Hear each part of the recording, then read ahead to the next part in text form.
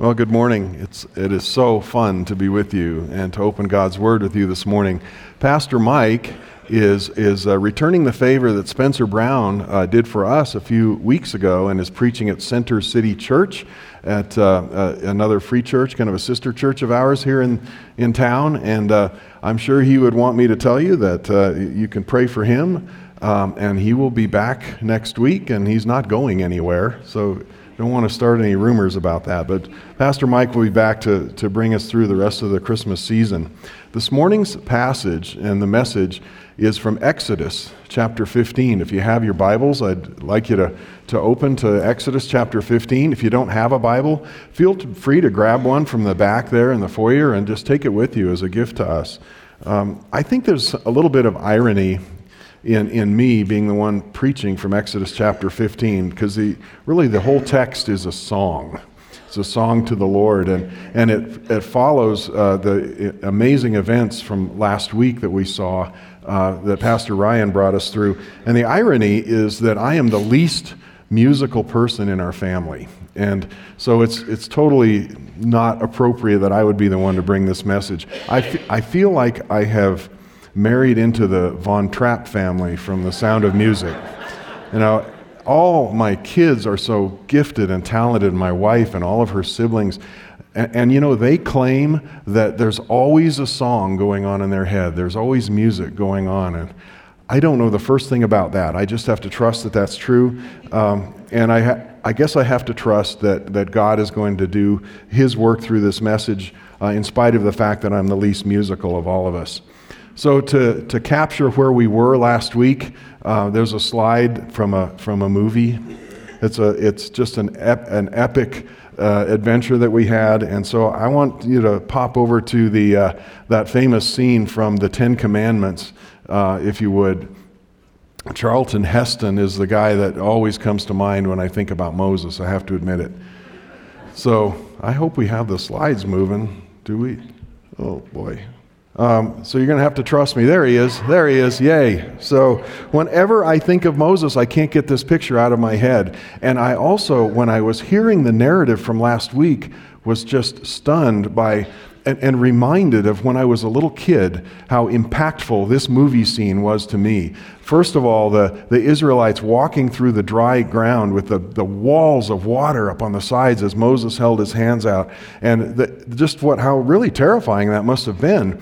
And then just moments later, as they came through the water, then all of a sudden, you see here, Moses drops his hands and that water comes crashing over the Pharaoh's army and the horsemen and all the chariots, and they're floating and drowning. And it's just a remarkable and impactful movie scene for me, almost as much as those flying monkeys in The Wizard of Oz. But that has nothing to do with the message, so I'm not going to go there. But I trust that you have this in mind as we go now and transition to a song. All of a sudden, instead of me getting the privilege of teaching from an epic event from a movie, we're going to listen to the Lord teach us about worship through a song. So as we do that, I would just ask that you take a moment and pray with me, and then we're going to go into God's Word. Lord, I would just ask you this morning to help each of us have a deeper understanding, not just of what it is that you have done in the past and in our present, but also understand more of who you are in light of what you're doing and what you've done. I pray just now that we'll have our attention shifted away from ourselves, away from even others around us, and even away from the characters in the adventure that we're studying. And as we hear this story, Lord, I pray that we would be focused on you, what you want from us, and what you want us to learn from you about who you are. This morning, I also just pray for Pastor Jeremy Hickman of the Vertical Church, which is a new church plant. And Lord, I know they're probably dealing with all kinds of challenges with being a new church. And I ask your blessing on their service this morning and on the word that goes forth. May it be fruitful and may it encourage those who have joined Pastor Hickman in this church plant. I ask your blessing on them, even as I ask your blessing on us as we open your word together this morning and hear from you. Thank you, and we commit our time to you in Jesus' name. Amen. Okay, I'm gonna read the Song of Moses to you, and then we're gonna jump into not the context of the song, and then also really what the message of the song is. So this is from Exodus chapter 15, beginning at the beginning. Then Moses and all the people of Israel sang this song to the Lord, saying, I will sing to the Lord, for he has triumphed gloriously. The horse and his rider he has thrown into the sea. The Lord is my strength and my song, and he has become my salvation. This is my God, and I will praise him. My father's God, and I will exalt him. The Lord is a man of war. The Lord is his name. Pharaoh's chariots and his host he cast into the sea. His chosen officers were sunk in the Red Sea. The flood covered them. They went down in the depths like a stone. Your right hand, O Lord, glorious in power. Your right hand, O Lord, shatters the enemy. In the greatness of your majesty, you overthrow your adversaries. You send out your fury. It consumes them like stubble. At the blast of your nostrils, the waters piled up. The flood stood up in a heap. The deep congealed in the hearts of the sea. And the enemy said, well, I will pursue, I will overtake, I will divide the spoil. My desire shall have its fill of them. I will draw my sword, and my hand shall destroy them. But you blew with your wind, and the sea covered them. They sank like lead in the mighty waters. Who is like you, O God, among the gods? Who is like you, majestic in holiness, awesome in glorious deeds, doing wonders? You stretched out your right hand, the earth swallowed them. You have led in your steadfast love the people whom you have redeemed. You have guided them by your strength to your holy abode. The peoples have heard, they tremble. Pangs have seized the inhabitants of Philistia. Now are the chiefs of Edom dismayed. Trembling seizes the leaders of Moab. All the inhabitants of Canaan have melted away. Terror and dread fall upon them because of the greatness of your arm. They are still as a stone, till your people, O Lord, pass by. Till the people pass by whom you have purchased.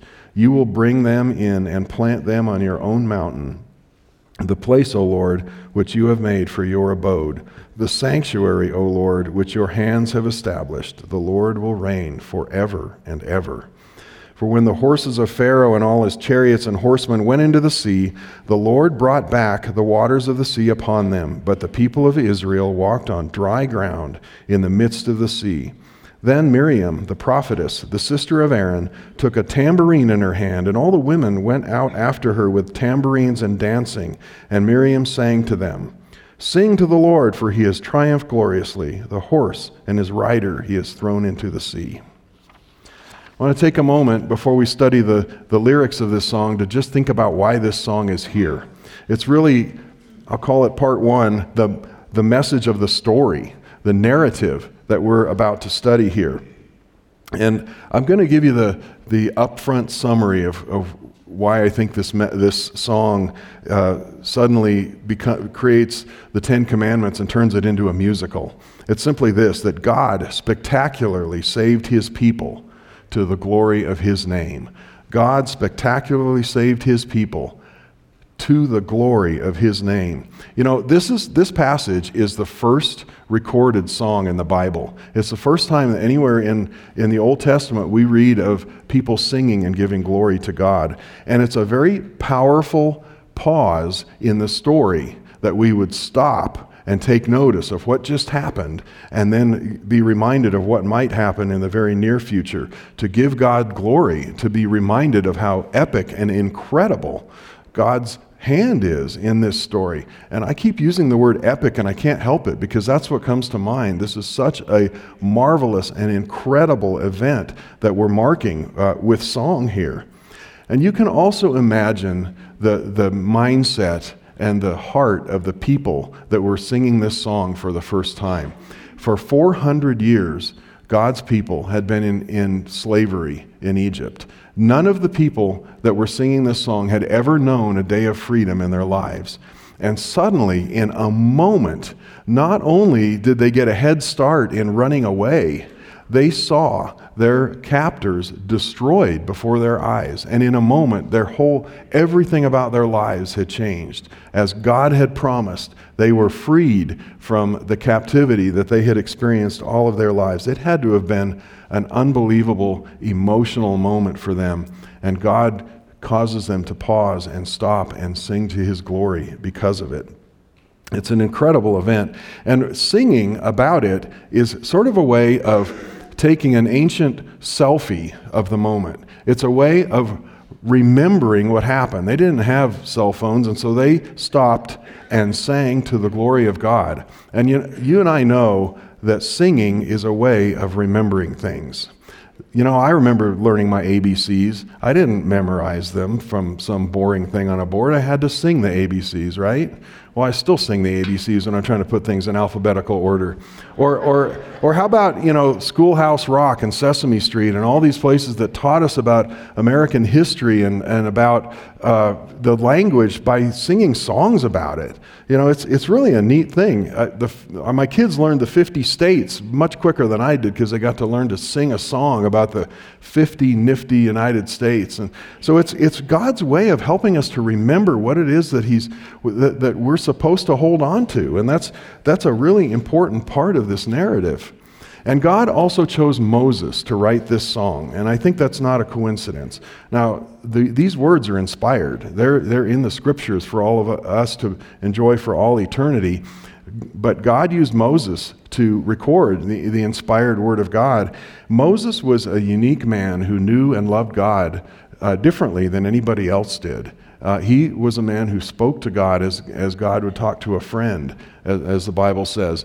And in Psalm 103, we're reminded that God made known his ways to Moses as he made known his acts to his people. The people understood what they were seeing and what was going on, but Moses understood God's ways. He had a special relationship with him and was able to record the heart of what was going on at that time. And I think really Moses is also helping teach his people how to worship. And he's also teaching us how to worship. And I want to just take a moment to take 3 quick steps through the process of learning to worship. And it's all kind of captured in the fact that we're singing a song right after these events. The first one is this. As we are taught to worship, we have to recognize and reflect on the remarkable. In other words, we need to admit that there's miracles going on. And it's important because unless we do that, we don't get anywhere with glorifying and worshiping God. Pastor Ryan mentioned last week that some people would take away from the glory of God in this scene by saying that somehow the people were walking along a beach at low tide, and they were on dry ground, and then a few minutes later the tide came in and it caused trouble for the army of Egypt. Well, I'm sorry, but that is not what the Word of God says. And furthermore, it totally takes away from the glory of God in this. And how often do we find this happening, even by theologians, people who go to church and want to explain everything that the scriptures identify? Let's just celebrate the remarkable and the majestic and the incredible in the Word of God and in our lives. So this is a good step, but it's not enough. We also have to give God credit for what happened. We can't just say, "Oh, that was a lucky thing that happened." Oh boy, yin and yang and karma and all kinds of different ways that people describe the miraculous in their lives, right? But that's not at all. This is God himself, our creator, at the heart of the miraculous in our lives and in the lives in the scriptures.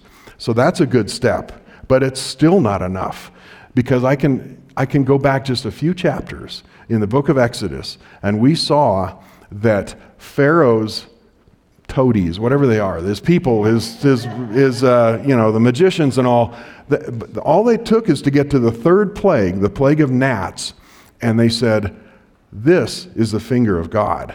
This is God." They gave God credit. They really did, but they didn't give him glory. And that's the problem. All they did was say, "Yeah, that was God." And that is an incredible thing. So we have to take the third step, which is to give God glory in what we see. To give him, and we're called to worship, because of the miracles of God. It's really at the heart of the meaning of our lives. I've heard it said that the meaning of life is to glorify God and to enjoy Him forever.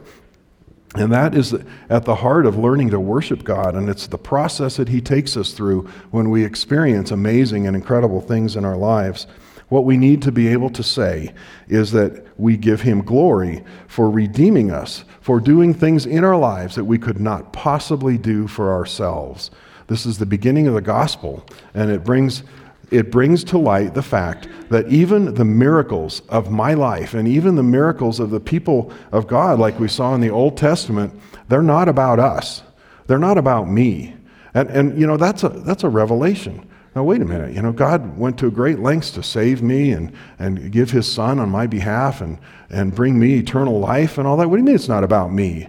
But it's not, because the end of it is to give God glory. God is raising up worshipers. That's how He's saving His people and why He's saving them.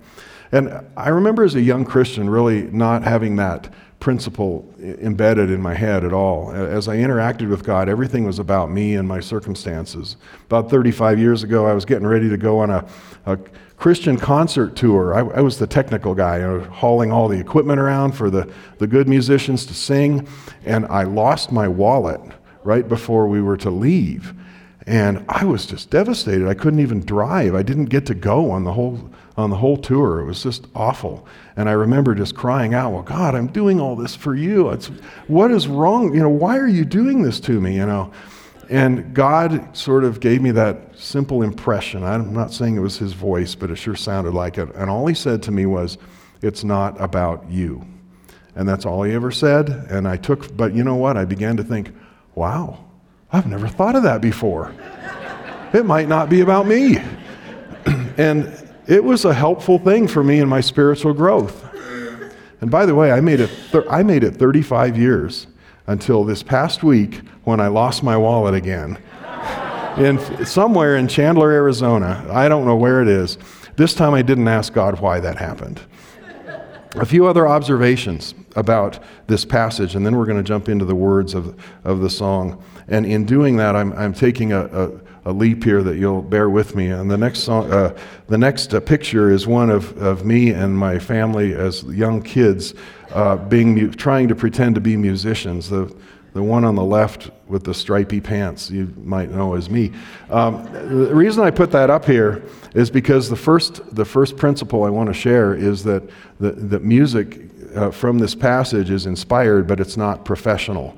And certainly in my life, I can promise you that any music I've ever been involved with is not professional, and it started with this.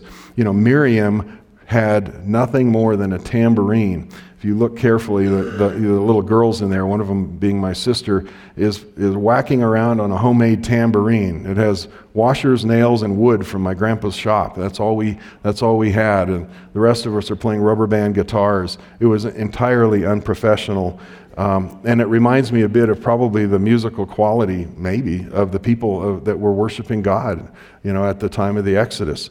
Let's get off. By the way, the only spiritual thing about that picture is that my pants are made of the same material that Charlton Heston's robe was made out of. My mother drove me crazy. Everybody wore blue jeans, and I wore stripy pants like that. It was awful. Okay, inspired but not professional. An observation. Yeah, thank you for taking that picture off. You know that when God's people left Egypt, they didn't even have time to bake bread, and they were in a rush. God told them, go, go, go. And they didn't have time to pack up their amplifiers or the guitars or the pipe organs or the electric bass or anything. They just went and apparently had tambourines with them, and that was it. So we are without excuse if we say, well, I'm not a professional musician, I don't know how to worship, because God called His people to worship, and it was not related at all to whether or not they had any musical abilities or any even instruments for that matter. You know, nobody goes to music school and majors in tambourine. They just don't.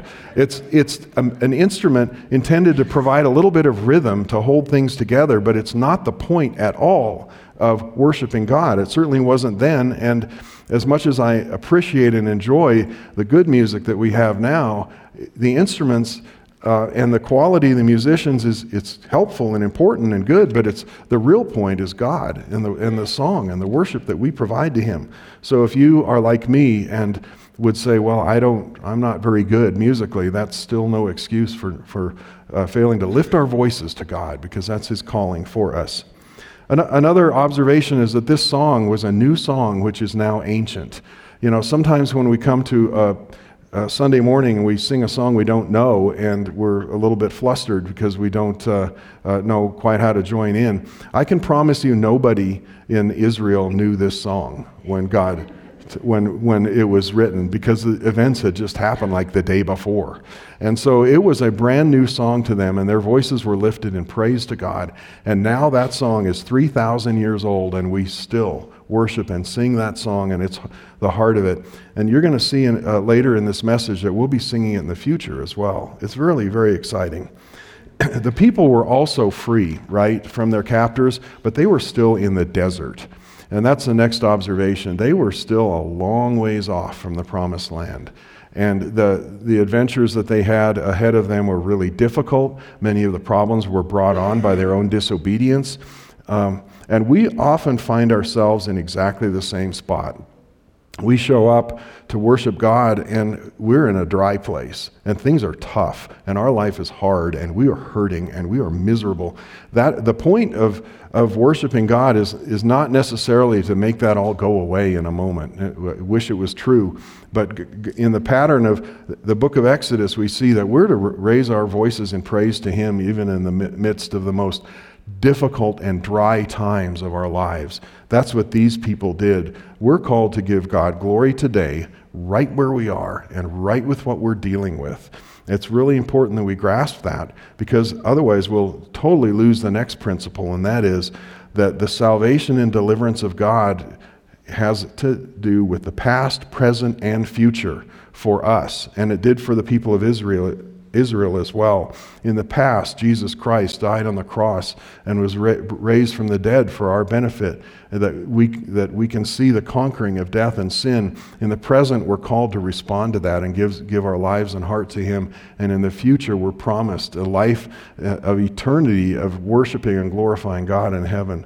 So the past, present, and future all come together, but we're still in the desert, and that's where we find ourselves. Okay, let's jump into the lyrics of the song just a little bit and study for a moment what it is that the people of Israel were singing to the Lord. And I'm going to add a kind of a verse to the takeaway from this part. Earlier I said that God spectacularly saved His people to the glory of His name, and now I'll add another element of it, which is this: securing their future and His glory forever. Securing their future and His glory forever. And this now becomes another theme of the actual song, not just what happened, but what is going to happen. In fact, take a look at this real quick. The chorus of the song is very simple. I will sing to the Lord, for He has triumphed gloriously. The horse and his rider has been thrown into the sea. There you see God spectacularly delivering His people. There you see to the glory of the name of the Lord. But then in the same song, down in verse 17, you see, you bring your people and plant them on your mountain, the place of your abode, and the Lord will reign forever and ever. And suddenly we see this principle in play that God is securing our future and His glory for all of eternity. God resided with the people in the tabernacle in the desert, then in the temple when they were finally brought into the promised land, and now in the hearts of His people through the Holy Spirit, and someday to reside forever in heaven, where we'll find ourselves glorifying and worshiping God for all eternity. So we see this push into the future that it should be very encouraging for us. And similarly, in verse 5 of the song, the narrative about what just happened says that they went down, the bad guys, went down into the depths like a stone by your right hand, O Lord, glorious in power. God's spectacular deed done to the glory of His name. But then in verse 16, because of the greatness of your arm, the Canaanites will be terrified and will become still as stone. In the future, in the promised land, God is securing their future to his glory. And by the way, the word stone is there, I'm sure, poetically and for a reason both times. They sank like a stone in the past, and in the future they'll be still as a stone because they'll be terrified because of what God has done here this day. And you see this pattern throughout the entire song in the book, or in the Song of Moses. In verse 3, the Lord is our strength and song and salvation, and we'll praise him. In verse 4 through 6, the chariots and officers are sunk, and they sink like lead. They're shattered, and the Lord is glorious because of this. In verses 7 through 11, the fury of God and the blast from his nostrils cause the wind to come up and push the water back over our enemies. How majestic, holy, and awesome is our God. And then in verses 13 through 18, we see over and over that God is leading and delivering his people, that he has a future for them, conquering those in the promised land and securing the future of God's people as he reigns forever. You know, I wish like anything that the people and the spies of Israel later on would have been singing the Song of Moses when they went in and spied on the promised land. What might have been different if they had come back saying, I know what I saw, but I know the promise of God, and the Canaanites will be still like stone before us. But instead, they came back and said, yeah, we're little tiny grasshoppers, and they're huge, and we're going to be destroyed. So we shouldn't go in because there's no hope. They had totally forgotten the Song of Moses by the time they sent spies into the promised land. Things could have really turned out differently for the people who died in the desert because of their own lack of faith. So as we're learning about worshiping, I'm also going to add one more principle to the teaching of God's people to worship him. We talked about recognizing and reflecting on the remarkable, giving God credit, giving God glory, and now we have one more, which is this, that we will find joy and hope in the future of God, of the glory of God, finding joy and hope for the future in the glory of God. I don't know if I have a slide on that. Yeah, we do. There we go. Look at that. 1, 2, 3, 4. In number 4, we see our future being unfolded before us, and this comes right from the promise of God in the book of Romans. Romans 5:2 says that we rejoice in the hope of the glory of God. And I want to take a moment and think about that verse. We rejoice in the hope of the glory of God. What that says is that when we give God glory, we acknowledge how awesome he is, and we can rejoice in the hope that our future brings us. Put it in the negative is this: if God is not glorified, then we are without joy. And you might wonder, why is my life just void of any joy? Well, I wonder if you are giving God glory. I wonder if you're worshiping him and glorifying him. This is one of those principles very similar to what we saw that Paul taught in the book of Philemon when he said, I pray that you'll be active in sharing your faith so that you'll have a full understanding of every good thing you have in Christ. And this is similar to that. It says, I pray that you would worship God so that you will understand him. You don't wait until you have it all figured out before we bow our knees and glorify him and give praise to who he is. Much of what we're going to experience in our lives, we will never have a full understanding of, at least not in this lifetime. And so this message, similar to the gospel, is that we come to him as we are, where we are, to worship him, to submit our lives to him, that we would be drawn close to him, and that we would come to know him and understand his ways as Moses did. It's a calling on our lives to give our hearts and lives to God and bring worship to him because he is worthy, simply because of who he is and for what he's doing in our lives. The final part of this message has to do with the melody of the song. We've looked at the narrative and why a song is there. We've studied just a bit on the lyrics of this song. And now we come to the melody of the song, which is Jesus Christ himself. And to highlight this, I'm going to take us to a single verse from the book of Jude in the New Testament. It's Jude, verse 5. And I want us to just reflect on this for a moment.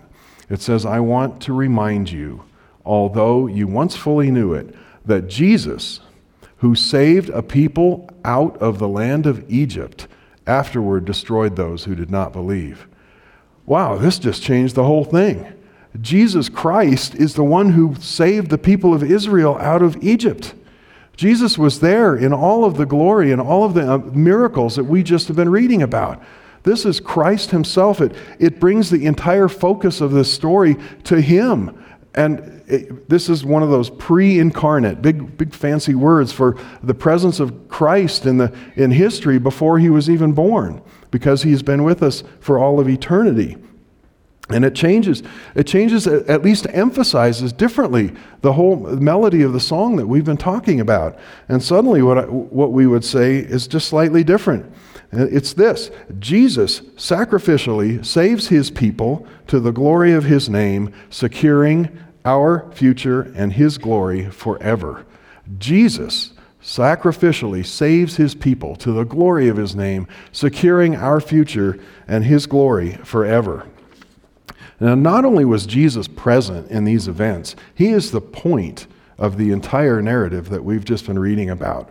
And I told you earlier that the Song of Moses is the first song recorded in the Bible as being sung in the Scriptures.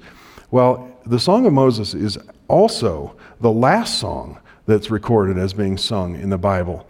And if you would, take a moment and go all the way to Revelation chapter 15, almost the entire end of the Scriptures, and we're going to see the Song of Moses again, in case we miss the point, that the point is Christ. Revelation 15, starting at the beginning of that passage, I'll go ahead and read it to you as you're turning there. This is John, by the way. John now recording what the visions that he had seen had been given to him by God in the very end times of history. Then I saw another sign in heaven, great and amazing, 7 angels with 7 plagues, which are the last, for with them the wrath of God is finished. And I saw what appeared to be a sea of glass mingled with fire, and also those who had conquered the beast and its image, and the number of its name, standing beside the sea of glass, with harps of God in their hands. And they sang the song of Moses, the servant of God, and they sang the song of the Lamb, saying, Great and amazing are your deeds, O Lord God the Almighty. Just and true are your ways, O King of the nations. Who will not fear, O Lord, and glorify your name? For you alone are holy. All nations will come and worship you, for your righteous acts have been revealed. So in this ancient song from a historical event that we saw, the song of Moses and the song of the Lamb are sung side by side. One is about Jesus in Exodus, and one is about Jesus in our future, when he is in heaven and we're gathered around him to glorify and worship his name. And just in case we miss it, the structure of the song of the Lamb is identical to the structure of the song of Moses. We see that Jesus sacrificially saves his people to the glory of his name. Just like we saw in the chorus in the Song of Moses, we also read in the Song of the Lamb that great and amazing are your deeds, O Lord God the Almighty. So God's deeds are miraculous and incredible, and who will not fear, O Lord, and glorify your name, to give him glory for the deeds he accomplished. And then in the event that we miss the calling to be confident of the future, we read that all nations will come and worship you, for your righteous acts have been revealed. And when you lay these songs side by side, I wish I could do it on a huge poster and analyze these scriptures and these words, because it's just incredible how the two songs really are the same song in a sense. It's the same structure, the same subject, the same theme, all pointing to Christ. And now suddenly the Song of Moses is coming to life for us. The horse and his rider, that was the people pursuing Israel in the Old Testament, but the horse and the rider that God is destroying in our lives is the sin and the death that we cannot overcome, that are with us always. And God, through the gospel, through the death and resurrection of his Son, destroys the spiritual enemies of my life.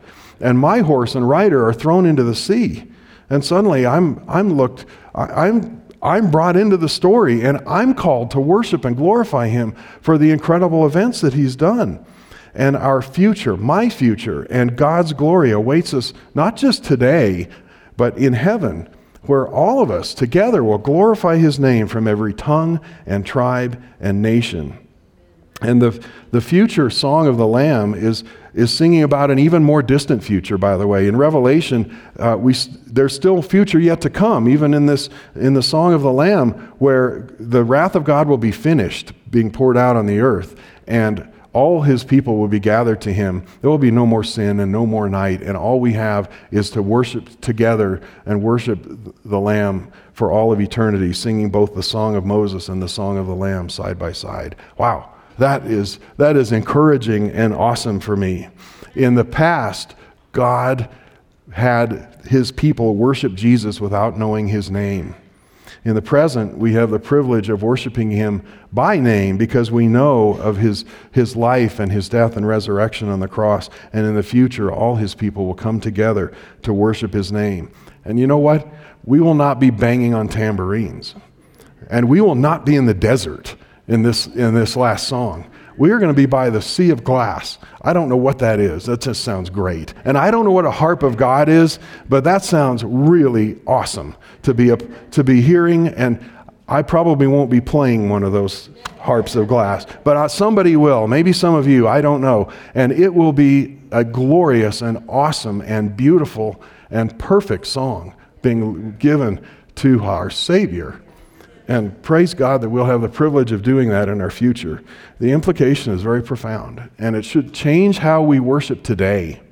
You know, I almost want to say that sometimes I think that all of our worship that we'll do in our lifetime here on earth is a little bit like choir practice for a time in all eternity when we come together and glorify and worship his name. Because we haven't had everything revealed to us yet, even as the people in Israel and in Exodus, they hadn't had everything revealed to them. In the book of Moses, or in the Song of Moses, God used water to shed the blood of his enemies. But in the Song of the Lamb, God shed the blood of his own Son, that the enemies of God would be made right with him. And that includes us. There is no amount of blood of enemies of God that can be shed to make things right. It was only in the shed blood of his Son that we can be brought into a right relationship with him. And that's the powerful melody of the Song of the Lamb. I'm going to close this in a moment of reflection and prayer. There's, as we consider this message, I don't know what God has done in your heart. I can tell you, for me, the last weeks in preparing for this has helped me to recognize the need for me to lift my heart in praise to him, in spite of sometimes my circumstances and because of the work that God is doing. And I'll just ask you to consider these questions. What has God spectacularly done in your life? What has God spectacularly done? And if you can't think of one thing, then you go to the cross and you recognize that Jesus Christ died and shed his blood on your behalf and rose again from the dead. And what is your response?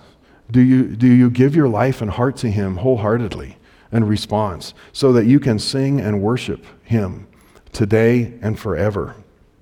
And then do you remember these things? As we worship God, we remember who he is and how great he is. And we can be secure in our future and in God's glory for all of eternity. God is connecting our future and the hope of our future through our worship to us today, giving us hope and giving us faith as we lift our voices to worship and glorify him. So let's just take a moment to reflect, and then I'm going to close this in a word of prayer. And God, every time I open this passage, I just feel a little bit undone, just so affected. I thank you for what you've done for us and for me on the cross, that you have destroyed the horse and riders that have pursued me all my life, that you have destroyed death and given hope that we might have victory, Lord, that we might have life in you. And I pray that we will glorify you and worship you because of what you have done for us to your glory. And I pray you teach us to respond in worship, that we would have a joy today and a hope for the future because of your glory. And that, Lord, as we gather together to worship your name, and as we do this individually, that we will know you better because we lift our hearts and our voices in praise and sing and give you glory. Thank you for this reminder and for the privilege of hearing this from your word and from your song. I pray this in Christ's name. Amen.